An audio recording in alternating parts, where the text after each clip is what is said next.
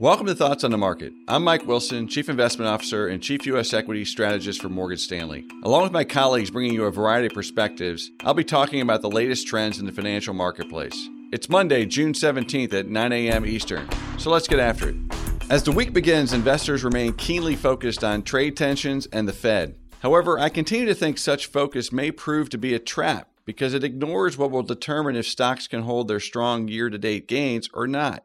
First, on trade, little progress seems to have been made on a real deal between the U.S. and China. However, hope remains high for next week's G20 meeting in Japan. At the same time, hope also remains high that even in the absence of progress on trade talks, the Fed can and will once again ride to the rescue of markets that have lately shown signs of stress. We think these hopes are at risk of being dashed, mainly because we are seeing more hard evidence that the economy and earnings are slowing more than most investors think. More specifically, freight shipments, oil demand, capital spending have all been weaker than expected during the second quarter. While retail sales bounced back in May, many retailing companies have reported weaker earnings due to cost pressures and bloated inventories, which we think are likely to weigh on growth in the second half of the year.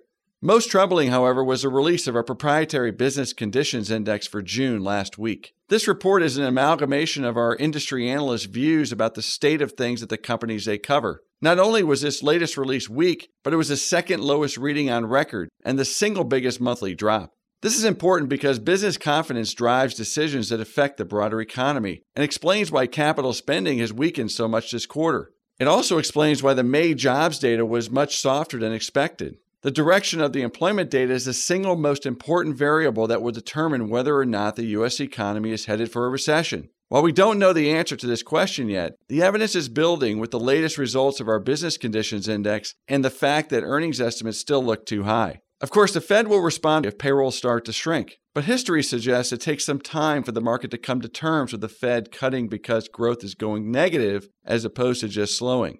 The good news is that the markets, as usual, are well ahead of the Fed and most market commentators. This is exactly why the yield curve is inverted and why defensive or quality-oriented stocks have been outperforming cyclicals so dramatically for the past year. It's also why we've been positioned that way and why we've been so consistent with that advice for the past year. While the Fed is closer to cutting interest rates and earnings are likely to deteriorate again during second quarter reporting season, we are getting closer to recommending a rotation back to more cyclical areas of the stock market, but not yet.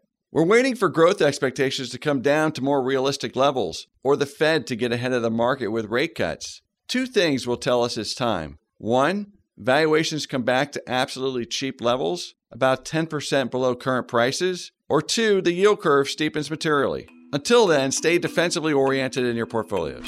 Thanks for listening, and tune in next week for our latest thoughts on the market. The preceding content is informational only and based on information available when created. It is not an offer or a solicitation, nor is it tax or legal advice. It does not consider your financial circumstances and objectives and may not be suitable for you.